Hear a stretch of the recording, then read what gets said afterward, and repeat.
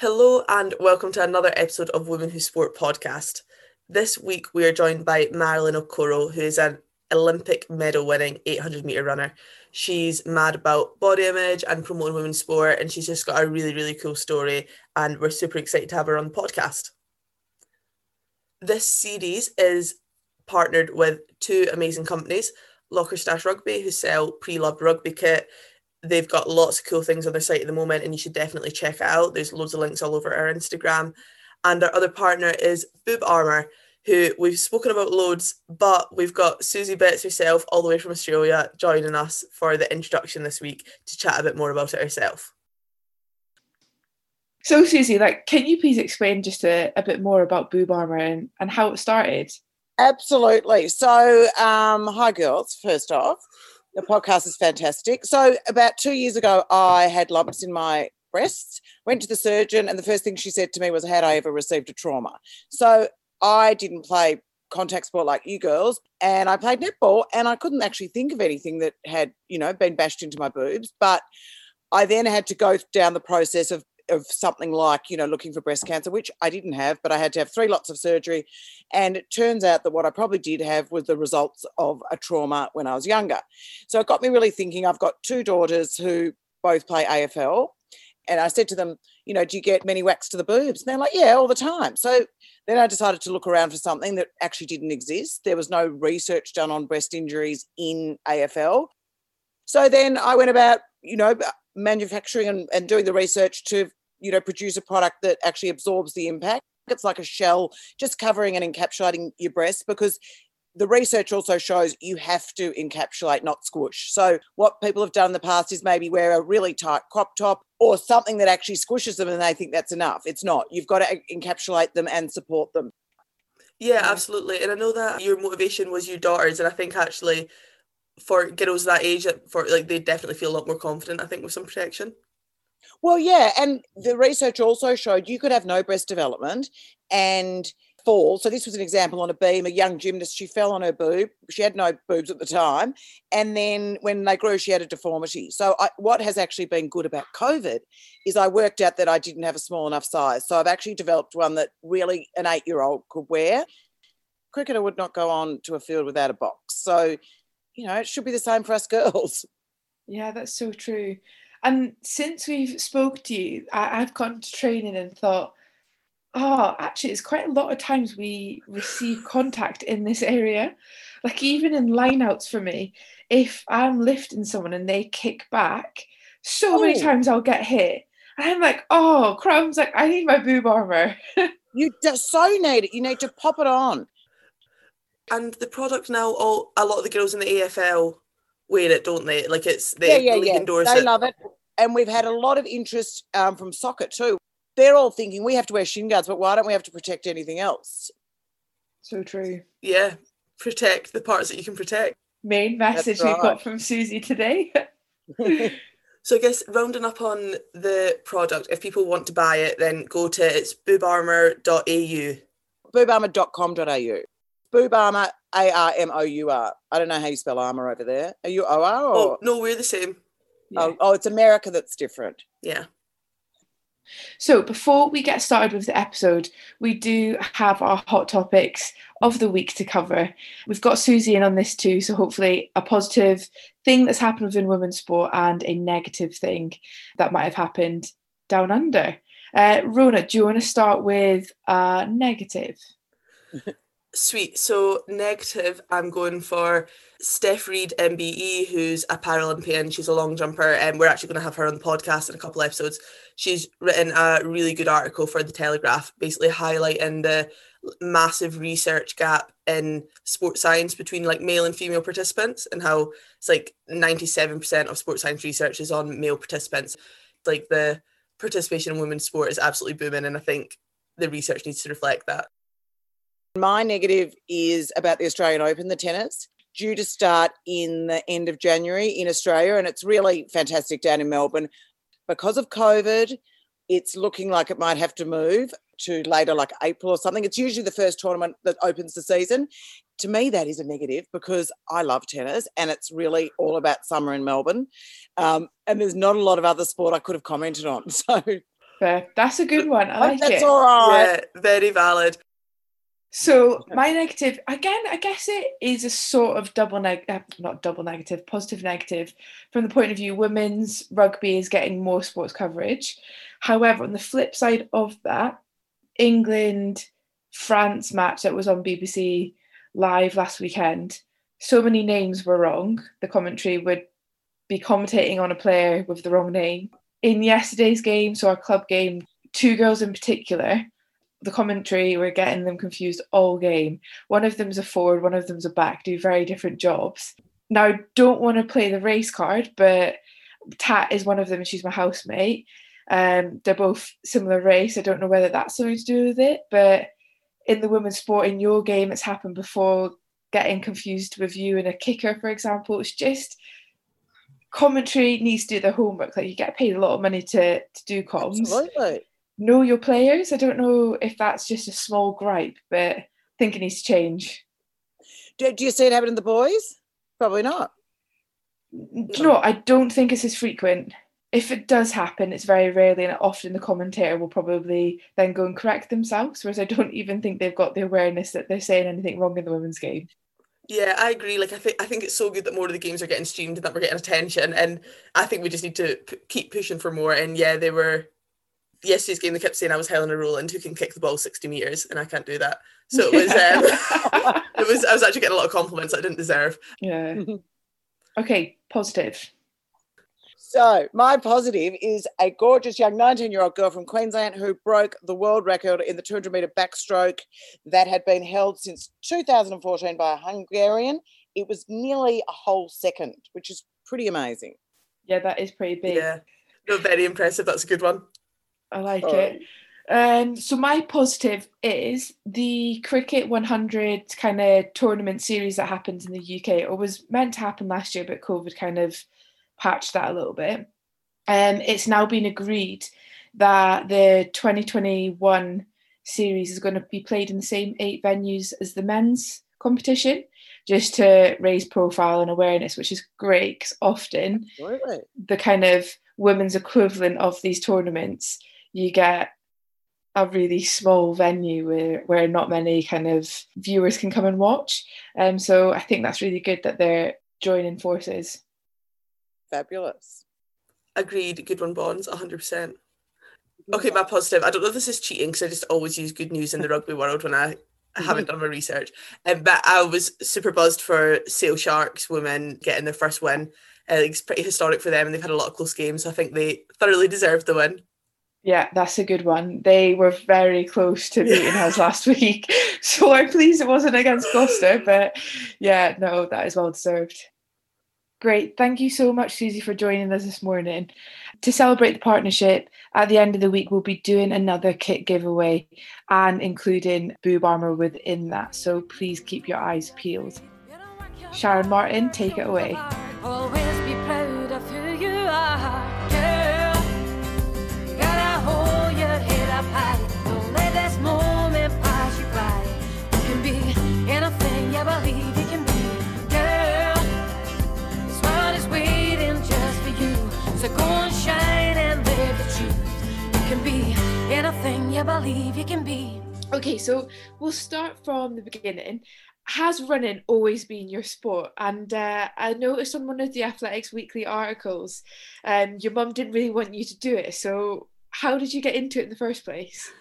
So I had a really natural introduction to sport, which was through school. No, running was not my first love at all. A game called lacrosse was, which I absolutely still adore. And I can't wait to play it again. I always say when I retire from track, I'll go back and play it, but I think I should just start now.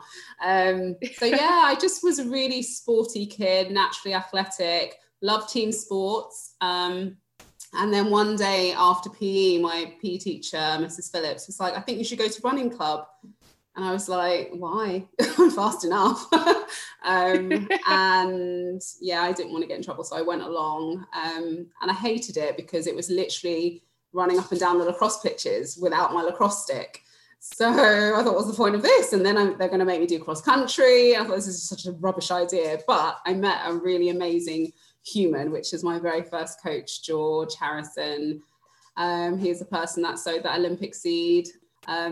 Yeah, so it very quickly took over, but no, to answer your question, running was not my first love. That is quite like unique. You don't often get like well, to be fair, you do have athletes transfer across to individual sports, but not many of them then are able to stick it through and go on to Olympics and world championships and things. Yeah, I think that's true, especially in the UK. We don't really have that sort of mindset, but I spent 5 years training and working in America, and obviously, you know, the NCAA system is insane. And actually a lot of our recruits, I helped with the recruiting, you know, they were transferring from football, soccer, to the track. And sometimes we had dual scholarships as well. So yeah, I always kind of harp on about versatility when you're young, just to avoid burnout and trying different things and really finding what your passion is. Because once you sort of decide you want an elite career in something, that is it, day in, day out. So I think when you're young, you're really like flippant and change from day to day. And just to, you know, that conditioning, I got so much conditioning from being a tennis player and a netball player and a lacrosse player that translated into me being a good 400 and 800 runner. And even when I got to athletics, I couldn't decide between the 4 and the 8, so I did them both. Yeah. Oh, that's cool. And at what point did you then decide I'm going to just go for my athletics? I think it would have to be when I made the Commonwealth Games team. So my final year at uni. And I thought, oh, actually, I could actually be one of the best in the world, because I think I just go from 0 to 100 and I just want to be the best at everything. So I'm also very vocal about one of my biggest, I want to call her cheerleaders, but in the beginning she really wasn't, which is my mama. And actually she hated me running. She used to always bang on about, I didn't send you to school to run or read your book. And, you know, Nigerians are very proud. You're either a lawyer, doctor, pharmacist, everything that, you know, but, you know, arts and sports. Even though we are amazing at sports just naturally because we've got the genetics, but it's not seen as a real career. And I can understand that as an adult, but as a kid, I was just like, everybody else's parents are loving it. You know, all my friends' parents were taking me to training. I was like, why can't you just be on board? But when I made the Olympic team, obviously she's like, yes, I taught her everything she knows. And she is an amazing support now. But in the beginning, it was such a struggle and such a fight. And I always talk about proving people wrong and the power of no, and that is probably the only time I've defied her, and thankfully it paid off. So was it your mum that was a big driving force in you going to uni? She graduated from Bath in, was it politics and French degree? Yeah, don't ask me what I was going to do with that. I just needed to shut my mum up. Yeah, Bath Uni is amazing. As you know, it's a centre of excellence for sport and the facilities are off the chain. I had a really good uni squad there. We just wanted to beat Loughborough. That was all our goals. But we're Loughborough gals, so I know, steady. I'll let you off. I mean, it is the epicenter of the world in terms of sport. And the only reason I didn't go there is because they didn't give me enough of a challenge with my grades. They were like, basically it was a positive. They were like 3 E's, just come. But I was like, no, I need to aim for A's, you know, especially my mum. But no, Bath was a happy medium. And I did love languages, you know, that was kind of my thing. And I didn't want to do a lot of the courses at Bath were sandwich courses. So I just kind of threw politics in there because my mum would be happy, but also following like my passion for languages. And I knew the sporting scene would be really, really good. I initially was playing lacrosse a lot, but then when I got there, I kept getting injured and the physio was like, you're on team bar scholarship for athletics, so can you stop coming in with a swollen ankle every day? So I kind of parted ways with that. And yeah, the driving force was my mum, just showing her that I could be, you know, I've got good grades to get to this university. I'm going to come out with a great degree, but I'm also going to pursue my sporting dreams. So yeah. And was that always the ambition to post-graduation go hopefully be a full-time athlete? Or did you think that you would need to get a career after university before you could become full-time? Initially, it was just trying to prove to my mum that I could get a career out of it. And in those times, I didn't really know anyone besides sort of the big sort of household names like your Linford Christie, you know, Colin Jacksons, Denise Lewis's, and they were so far from me. So I just thought, maybe she's right. And, you know, I always wanted to have this backup plan in terms of having a good education. That was always kind of something that was honed into me from very early. But secretly, I just thought, well, why don't I just try and just, have a career and make a career out of it? And I just talk about dreaming big, and I really did, because coming from where I was, grew up, Stonebridge Park, Northwest London, behind Wembley Stadium, it wasn't really what we thought about. It was literally just trying to get your council flat and, surviving. So that was a really massive, and when I look back, it was pretty crazy, but that's kind of me. I just thought, actually, George believes in me, and he really sewed into me and made sure I stayed in the sport in those early years. I didn't have enough money to get to Watford in the holidays. He would come and pick me up and take me back and then bring me back and then go. So that's 4 trips, that he didn't need to make, but that's how much he believed in my talent. And when someone's sewing into you like that, you just think, okay, there must be something here. And that was really what embedded that I've got to give this 200%. So, that's where I add George to the mix, to being, standing in that gap for me, and where I lacked and where my mum wasn't going to sort of support me, he did. And he was that support network that was so crucial in the early years. And by the time I got to Bath Uni, I was independent, and I just thought, okay, let me just carry this on. And I didn't see George a lot when I was at uni. He literally used to, before emails even really, he used to write my schedule out, post it to me, and I used to just recruit my guy friends who would run round the track with me. And then obviously once I got to Bath, this was at college or sixth form, and once I got to Bath, obviously the coaches then would facilitate. But I really was adamant that I wasn't just going to jump into the university coach thing. I was like, I need to follow George's program, which obviously can bring tensions because coaches have egos, but they actually admired that a little bit. And so, some of the cool coaches would let their lads come and run with me. So yeah, I was just very, very adamant that I was going to go all the way and see where it would take me. And in terms God, of it paid off. And in terms of your training programs from when you're at uni, did they change much as you progressed throughout your career? Like, are they similar now or completely different? So I am like this big fat anomaly in British athletics. I think, we don't have many girls that run the 4 and the 8. Well, we do, but not a lot of people like see it through.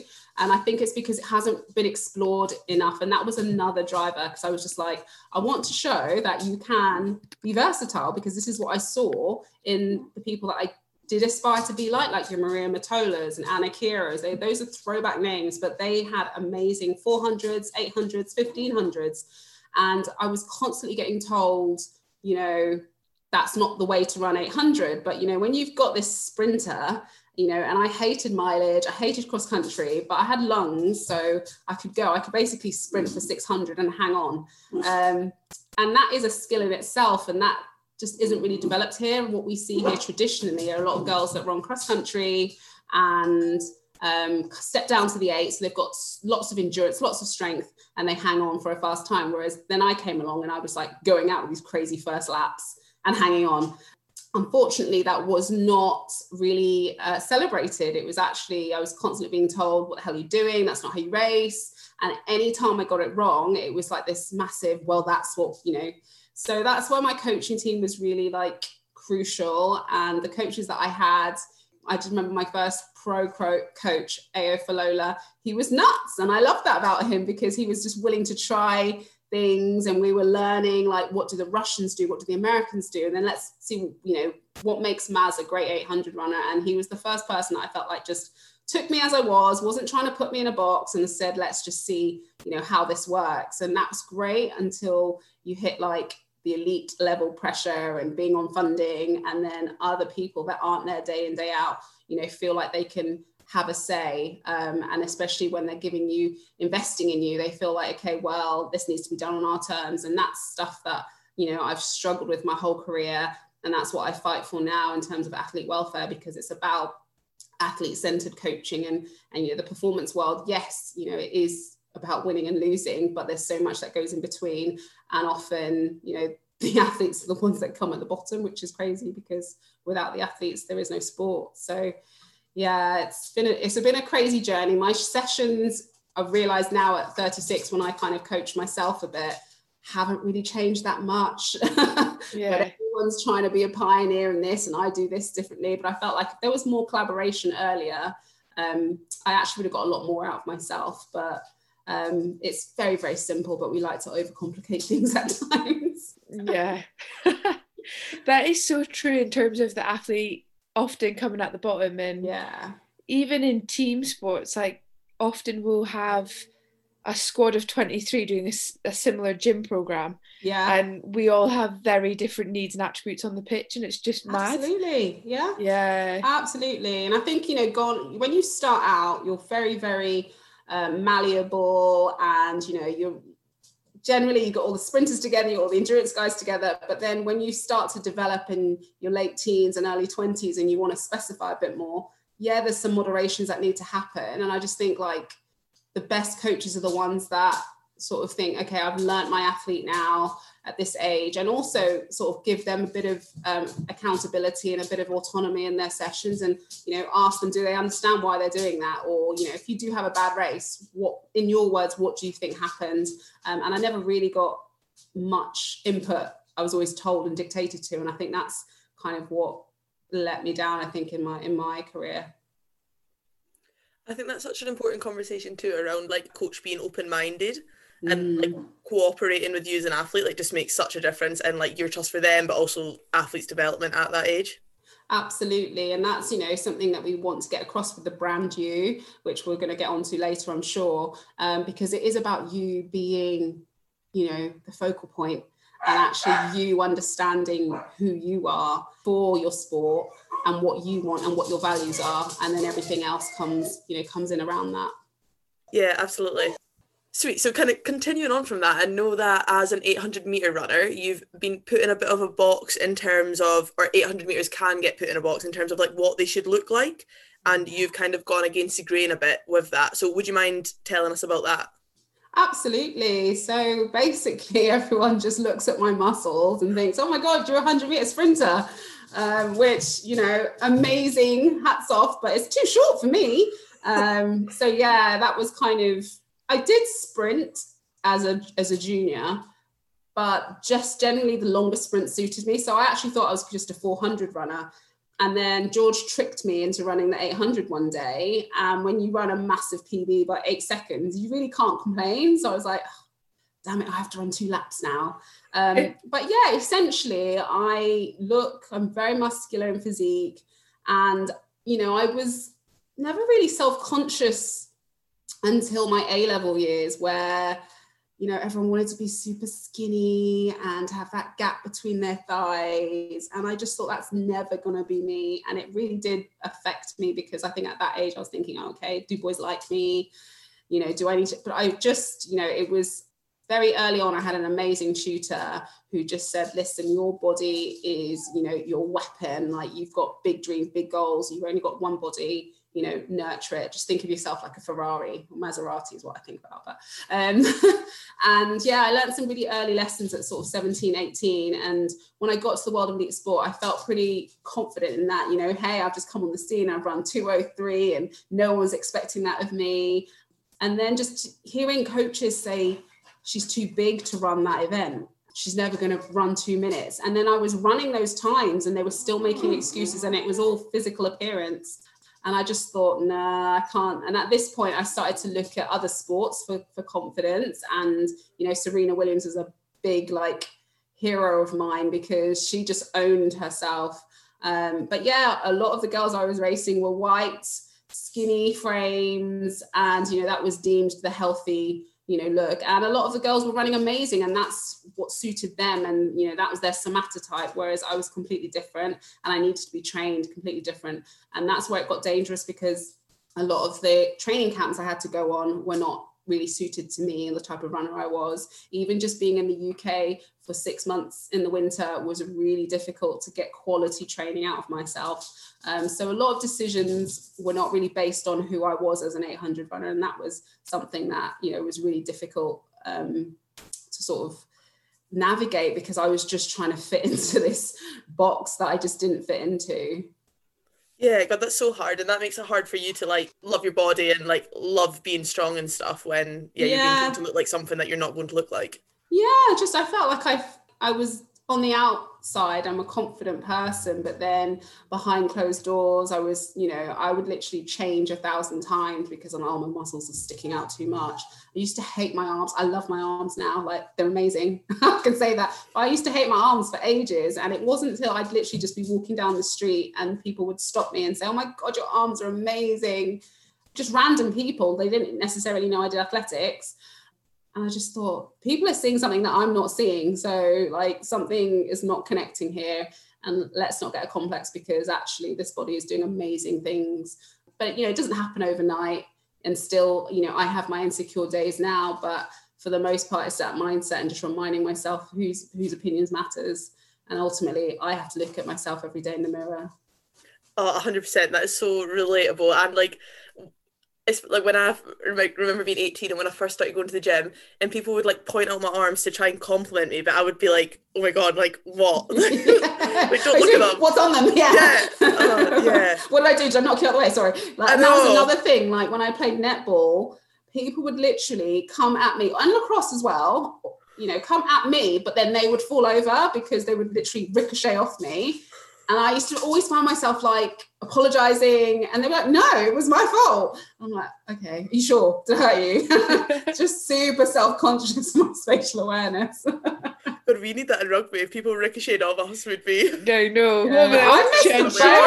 I honestly missed the boat with rugby. Like, if I was 10 years younger... I think you'd rip up. We had this conversation with Stacey as well, where she said she wished she'd played, and we were like, you would do something. 100%, yeah. I mean, I only sort of learnt about women's rugby in 2017, like, because, well, it's a bad story, but my ex used to work with Wasps Ladies, and I met all those ladies, and I just thought, oh my God, I love this game. And they used to be like, might as well just put you on the wing. I was like, I'm not brave like you lot. I'll just help with your conditioning. But yeah, when I was at uni, I would have lapped it up. Yeah, for sure. I'll leave that to you guys. You're doing great. No, I think you need to teach us a thing or two. I know. So kind of going back to those uni days, so in 2012, after you got to train for full-time for a while before that, didn't you? Yeah, so 2006 until 2012, 2013, I was a full-time athlete, yeah. Yeah, and then I know that in that year you lost your funding. Can you tell us about like that year in your sporting career and how you adapted? Yeah, the year 2012. I'm smiling, but really it's just like, it's a very pivotal year in my career. I think that's when I realised that sport, especially elite sport, is not the meritocracy that I kind of had this idealist thought growing up. And if you just work hard, that's when I was really introduced to politics, especially in athletics. And actually I've learned as I talk to more and more athletes, that's sport really. And actually that's the world. And my rule number one from Steve Peters and the chimp paradox is life isn't fair. And so I'm all about sort of leveling that playing field wherever I can. And I'm just a big advocate for justice. But for me, so yeah, I literally had the fairy tale first 6 years, just PBing every year and traveling the world. And for me, I wasn't really thinking about sort of earning money. It was kind of, absolutely that's, I've earned that because I've worked really hard. And it was going to sustaining myself and sustaining my family as well. And I ran because it was my job. That's the only reason why I was going to do it. It wasn't necessarily that I was particularly thinking about the fun, because when I look back, I wasn't having as much fun as I should have been having. And there was so much pressure because I was literally just thinking of it as my job and I need to, this equals this. And so in 2012, what happened was, for people that don't know, is that we have a trials, and the first two past the post with the qualifying time book their place for the team. So obviously it was such hype. It's a London Games, Home Olympics, like the last 4 years have been building up to this. And, I was in good shape. I'd had a bit of a roller coaster since 2009, picking up injuries, and 2011 as well, but I was still making teams and just running through injuries basically. And so 2012 was a year where I was coming into it pretty healthy. I was pretty confident, but I think it was the first time I really felt the weight of pressure in terms of the performance coach monitoring me every week. And I was just like, where did you come from? And I had a really difficult relationship with him in terms of I felt he was just overbearing, but didn't really know who I was or have a right to have that kind of input and power. And he was definitely flexing his power a lot. And so at the start of the year, he told me I couldn't run any 400s because I needed to have the 800 qualifying time. And that was that. And I was like, okay, well, what makes me a good 800 runner is my 400. So there you just don't know the athlete that I am. But we kind of adhered to it. And coming into the outdoor season, I ran loads of 800s to start with, which already never change what you do. If it's not broken, don't try and fix it. I don't care who puts pressure on. But, you know, we were trying to do as we were told, whereas that's not my norm. So amazing. I'd run the qualifying time 4 times. You know, I was the only person in the country that runs 800 to run under 2 minutes that year.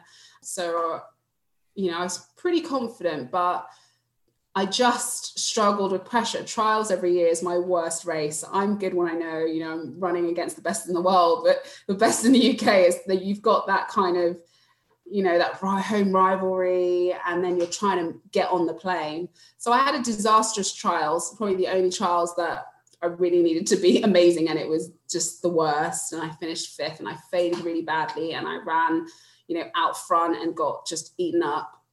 But, you know, I always say, don't let your highs take you too high, your lows too lows. And that low just completely floored me, because it literally was the catalyst to so much, such a downward spiral. And I felt like, you know, there was a bit of a personal vendetta there.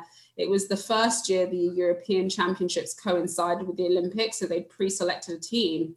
And I had been selected for the 400, which was really bizarre, because if we go back to January, I was told I couldn't run any 400. So therefore, why would I be put in a championship without having run it?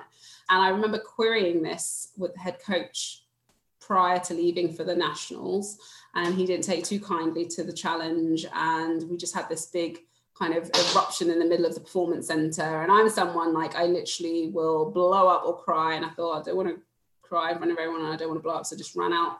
But I was really, like, my stress levels were through the roof, and I was literally driving up to Birmingham for trials that weekend.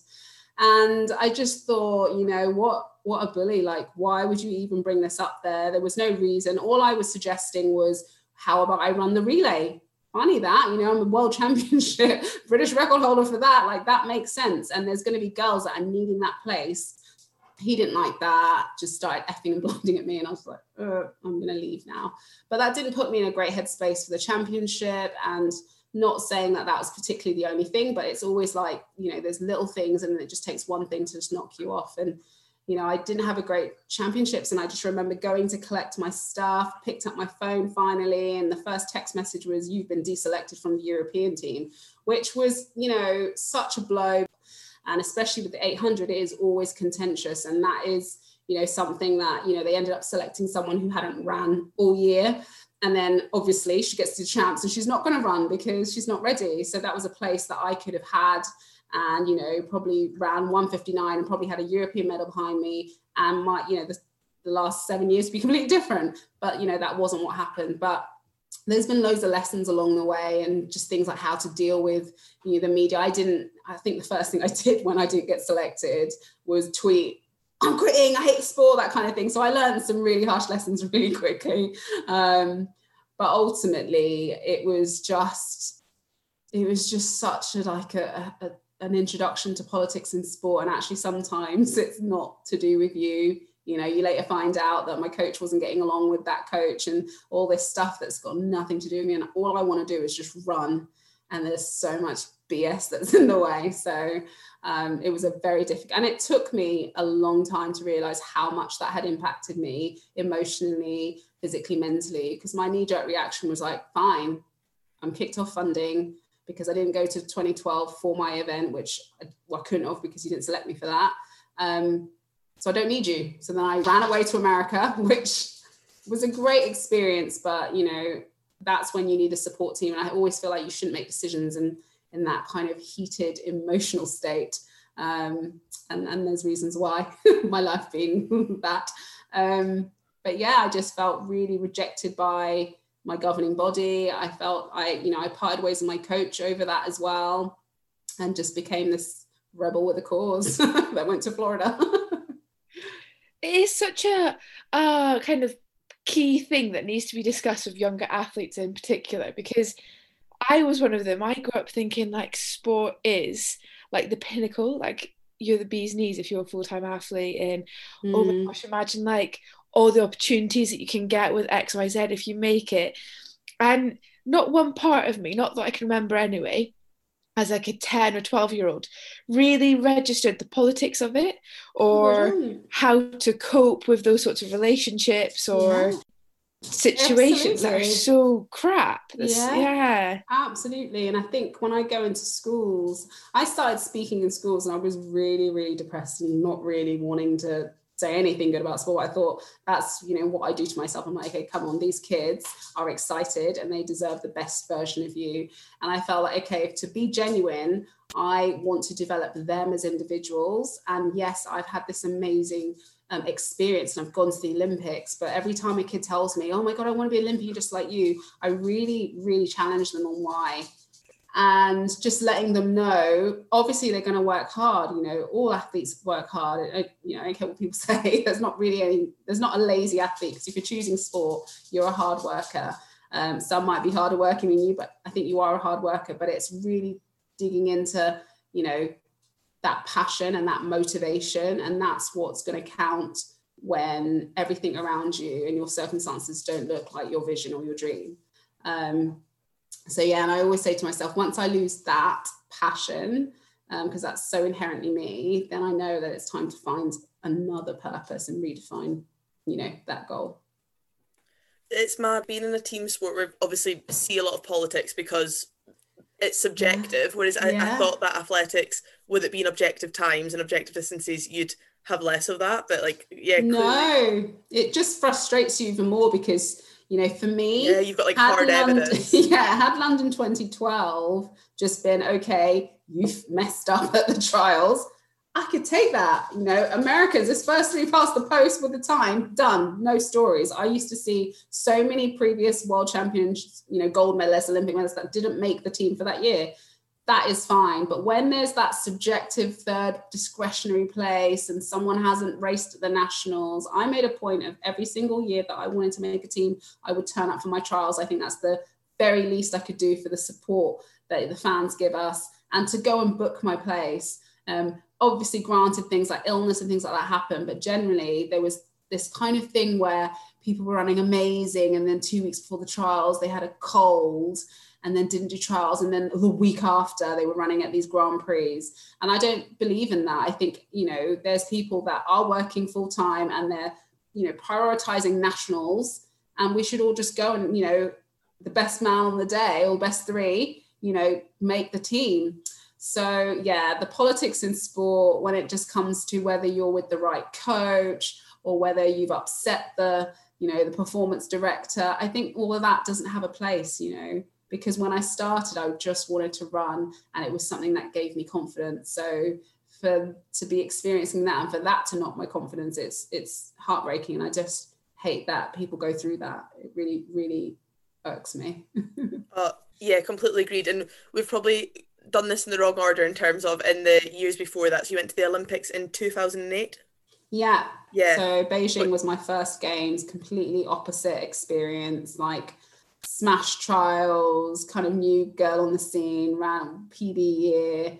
I was just running so fearless, and I'm quite vocal about bouts of depression that I've been experiencing, and one of my best friends was just like, so don't recognize you because the person we know on the track was just so fearless. And I literally, that was pre any kind of nonsense. I didn't I was just proving people wrong. I was out there, and I feel like I was just in the process and just enjoying what I was doing, and just not letting little useless voices getting my head. But I'm human too, and everyone's human, and you've all got your different sort of emotional resiliences. And just as the journey's gone along, I've learned so many different lessons, and there's lots of potholes I just feel like could have been avoided had I had that mentor just guiding me and saying, actually, this was what I experienced and this is how I dealt with it, but actually let's see how you can deal with it. And that's kind of who I try and be, that mentor that I wish I had.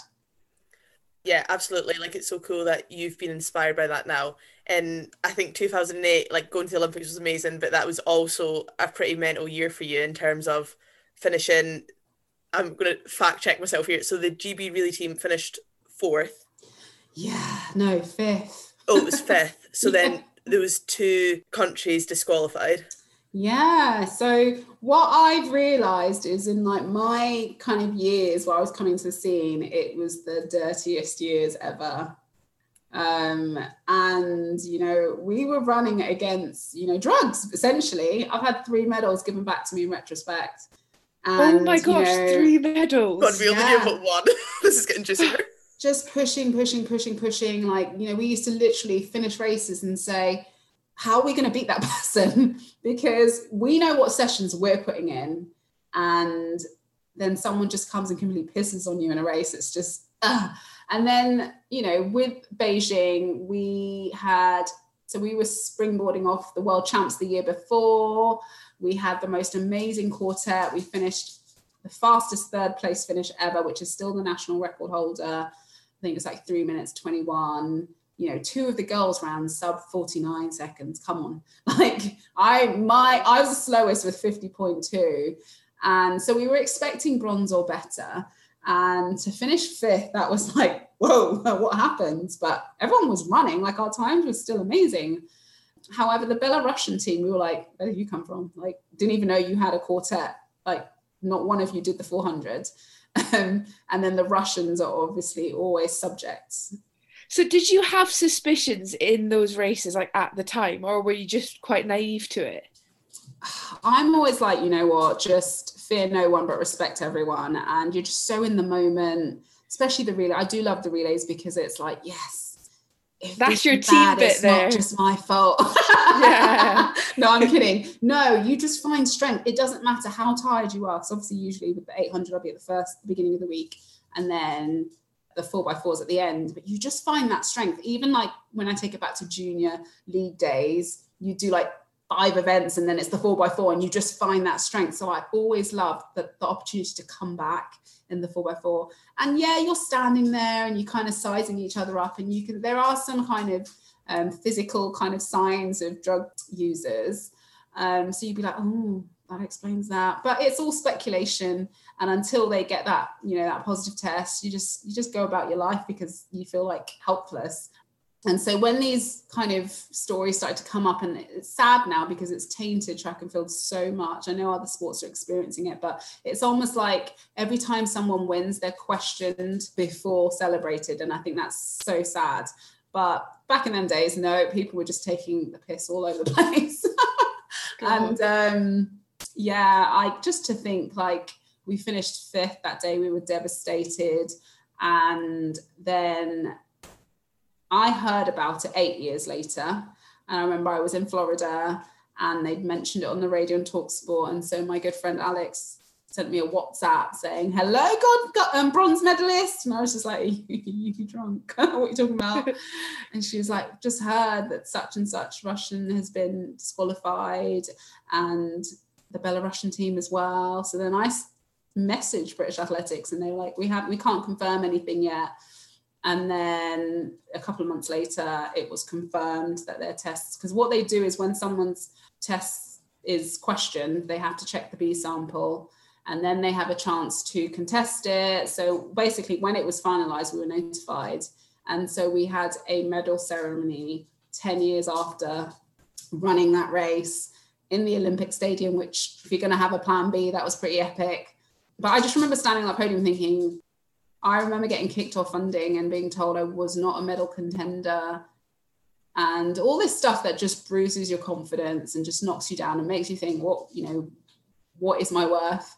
And then thinking, God, this medal would have changed so much. There were so many pivotal times where that would have, kept me afloat. We're talking sponsorship, we're talking livelihoods, we're talking confidence, which is for me everything. When I'm confident, I'm just the best athlete I can be. And I remember watching people race. And at that point, I didn't really want to run. I was just so devastated with the sport that I thought, actually, I was enough and I'm always enough. And actually, this doesn't define me. And I started thinking about my values and who I was as a person and what I brought to the track. And then people reconnect with you. And I just thought, gosh, what I've allowed, a small portion of the people that affect my sport, I've allowed that to be the most, the biggest voice. Whereas actually there were so many people that were rooting for me that do want to support you. There are people, I just needed to communicate or know who to communicate with. So yeah, it's been crazy. And then the March after I got the Olympic medal, we got one which was just an upgrade from bronze to silver from Barcelona, European champs in 2010. And then individually, I've had a bronze upgrade from 2011. And it's just mad. I'm just like, you've been robbed of these moments. I call them stolen moments because they literally were. You don't get to stand on that podium. You don't get that feeling. I know this is kind of shallow, but when you get a medal and you come back home, you get to go in first class. I've missed all those moments. Yeah, it's those things, and it's that level above. It's the sponsorship opportunities and the brand endorsement and those things that you'll never know if they could have happened. Yeah, because just changing my bio to Olympic bronze medalist changed so much in terms of how people responded to me. And I remember thinking, God, sport is so fickle. But then I was like, actually, I am an Olympic bronze medalist and no one can take that away from me. But it was like, gosh, imagine what I could have had then in the moment. So I just thought, okay, I need to make the most of this and capitalize on this and actually just know intrinsically that I was always enough.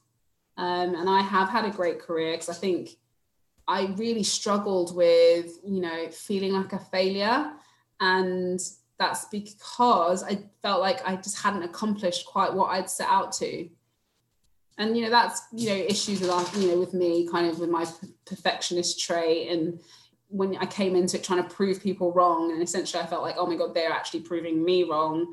So there was a lot of mindset and self-esteem work that I've had to do over the last 2-3 years. That actually leads us on quite nicely to kind of what's next and your involvement with Brand New Sport. So would you be able to tell us a little bit more about that? Yeah, so I am, I guess, an athlete in this, buzzword transition. And, I am nearing the end of my career in track days. 2020, I kind of heralded as my retirement year, but then, we all know what's going on. And I think I went into the first lockdown and I was just so gung-ho, like so many people, and just like, let's make the most of this, let's get creative. But to be honest, I feel like I've been struggling from a lot of lockdowns the last few years. I've had a lot of starts and stops. I've had a lot of setbacks. And so I was very, very tired. And I actually had to realize it's okay to just be still. And I'm so thankful for, our group, the Unlocked ladies, because it was just such a breath of fresh air, like everyone sharing their stories, everyone at different stages in their career. And then just, there's strength in unity and knowing that you're not alone in the things that you're going through. Because I think sometimes you can just get sort of complacent, like, oh, this is just me, no one's going to get it. Whereas there was 40 other girls that got it, and just willing to help and share. So I kind of navigated the first kind of few months like that. I'm also working as a crisis officer for a charity that supports rough sleepers in the Northwest. And that's social work was not really anything I considered. I just love helping people and, just supporting people and building them up and, coaching. But that was obviously a crazy atmosphere to be in. So I was very preoccupied with that and just training. And I think I just felt like the work I was doing for the people that we work with, I would love to do this for athletes. And I've just always been someone that said, there is someone that don't necessarily have that support network, because that's what I'm finding. It's just those people that have got to that point where there is no one else to turn to. And, there were many times in my career I felt like that and someone came through, and I would love to give that back. And the more I spoke to athletes, there were recurring themes. People are working full-time or part-time and struggling, for basic things that I felt, because sometimes when you've got medals and things, people just assume that you've got money and you're rich. And, I was never really taught about budgeting and how to invest my money when I did have it. I put all my savings into going to America, and unfortunately that didn't work out for me. real things that happened. And I, navigating stress, I didn't realize that a lot of the injuries I was picking up over the last 3-4 years were due to stress and worry, things that, in the world people, have to deal with. But as athletes, you're just like, okay, you're just going to stay strong, keep going. So I felt like I just wanted to be that support. And fortunately, through the Unlock program, I had an amazing activator in Claire Parnell. And she's just like this communications powerhouse and just knows everybody. And she connected me with Mandy Ayres and a lady called Charlotte Dennis. And they had this framework and resources, and it's called Brand You Sport the Business. And they gave it to me, like, you're thinking about transition, and what do you think about this? And I kind of said, well, there's a lot of amazing companies and the intention's there. And I've been approached before by people, but I just felt like it would be amazing to have something that is athlete-centered. I think a lot of the time they just think, oh, you stopped your sport, you need to get a job. Okay, but what about the people that have jobs and have been working this whole time? And I wanted to look at this whole idea of being an elite athlete and what it truly means, because I think a lot of people think you're only elite if you're funded and you've got medals, and that's not true in my opinion. So yeah, I loved the resources they had, and they just wanted me on board, because even on their website it said for brands, business, companies, and then athletes were at the bottom. I was like, well, first of all, we need to change that to the top. Our unique selling point is going to be the mentoring on who you are and traveling that journey. I think transition happens all the way through sport. I'm big on crisis management as well. The other thing that, I kind of getting off the ground is the athlete crisis fund. So athlete fundamentals. I just felt like, so for example, myself right now, I am working and trying to, make my bills every month. But it would be lovely to be in Dubai with the rest of the UK right now. All the athletes are in Dubai. But, I can't afford to take that time out. And I feel like if I was also maybe, 10 years younger, there would be lots of options for me to turn to, loads of grants that I could apply for. Whereas I feel like when you're a little bit older, there isn't quite that emphasis or that support for you. So it would be nice to have some sort of hardship fund, I don't know, universal credit for athletes that they can apply for, and, just have that little bit of relief, because it is tough. I've had both ends of the spectrum. I've had that elite athlete ideal where you just, train. But, for me now, that wouldn't be, my best interest. It is good that I'm working, but also there are restraints that come with that. So they're my 2 babies now that I'm working really hard for athlete, because that's just where my passion is. And so that's kind of helping ease me out of the world of sport. So hopefully when that day comes, I won't even notice it. A smooth transition. It's interesting what you're saying about age. We interviewed Jade Lally and Kirsty Law, the throwers. Jade Lally, she's my club mate. Honestly, they're such a hoot. We love them. And she had like a really insightful kind of similar story, that as soon as she hit 30, sponsorship that she did have then just weren't interested. It's tough. It's weird because in the UK, I feel like some of our best athletes, we kind of mature a little bit later. Yeah. But there's so much emphasis on grassroots and developing athletes, and that's fine. But, there's a lot of athletes that are performing and they're on the other side of 25. I felt old when I was 25, and I'm just like, that's insane. Like, I still have so much developing to do, and age is nothing but a number. Your training years might be so much younger, and it's just about the mindset, in my opinion. So it was really difficult, like just being defined by your age, in addition to everything else.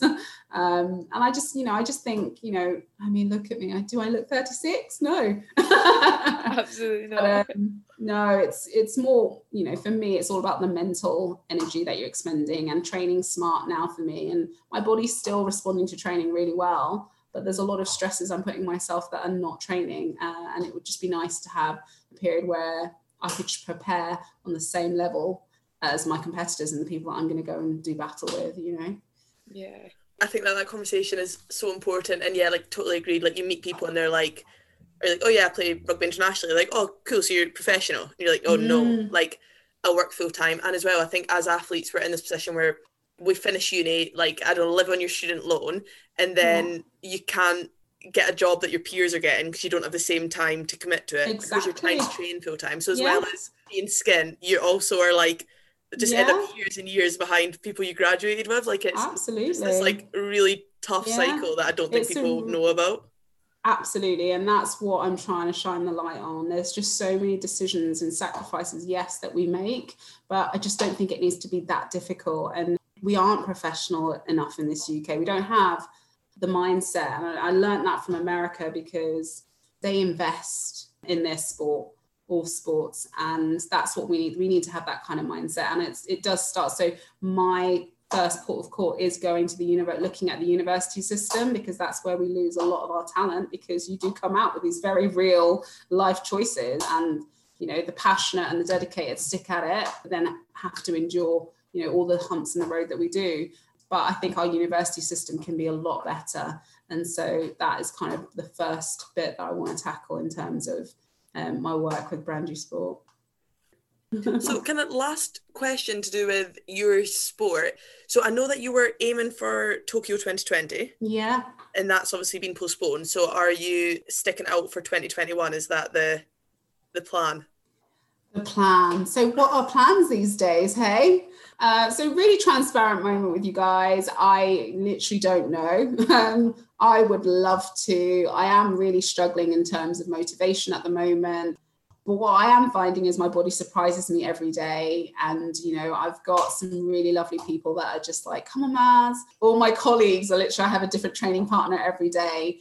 But it is difficult. I know I need to be, and I'm really like, I love things to just be kind of all perfectly set out. And I know that I don't have that environment that I feel like I need to be preparing for an Olympics. But what I do have is me, my mindset, my strength, and I'm literally taking it day by day. And, you know, I am training, and I think, you know, once it gets a bit warmer, I struggle with that seasonal defect, you know, sad disorder thing. And I didn't even think it was a thing, you know, but then we're living in the north. Oh my gosh, it gets so cold and dark here.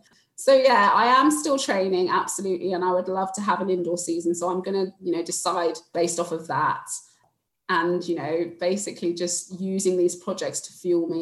You know, this is what I'm really passionate about. And I get strength when I feel like I'm giving back and sowing into the future, as well as, you know, my peers. So hopefully 2021 I can hang on. But at the same time, what I found difficult is not having that clear green light.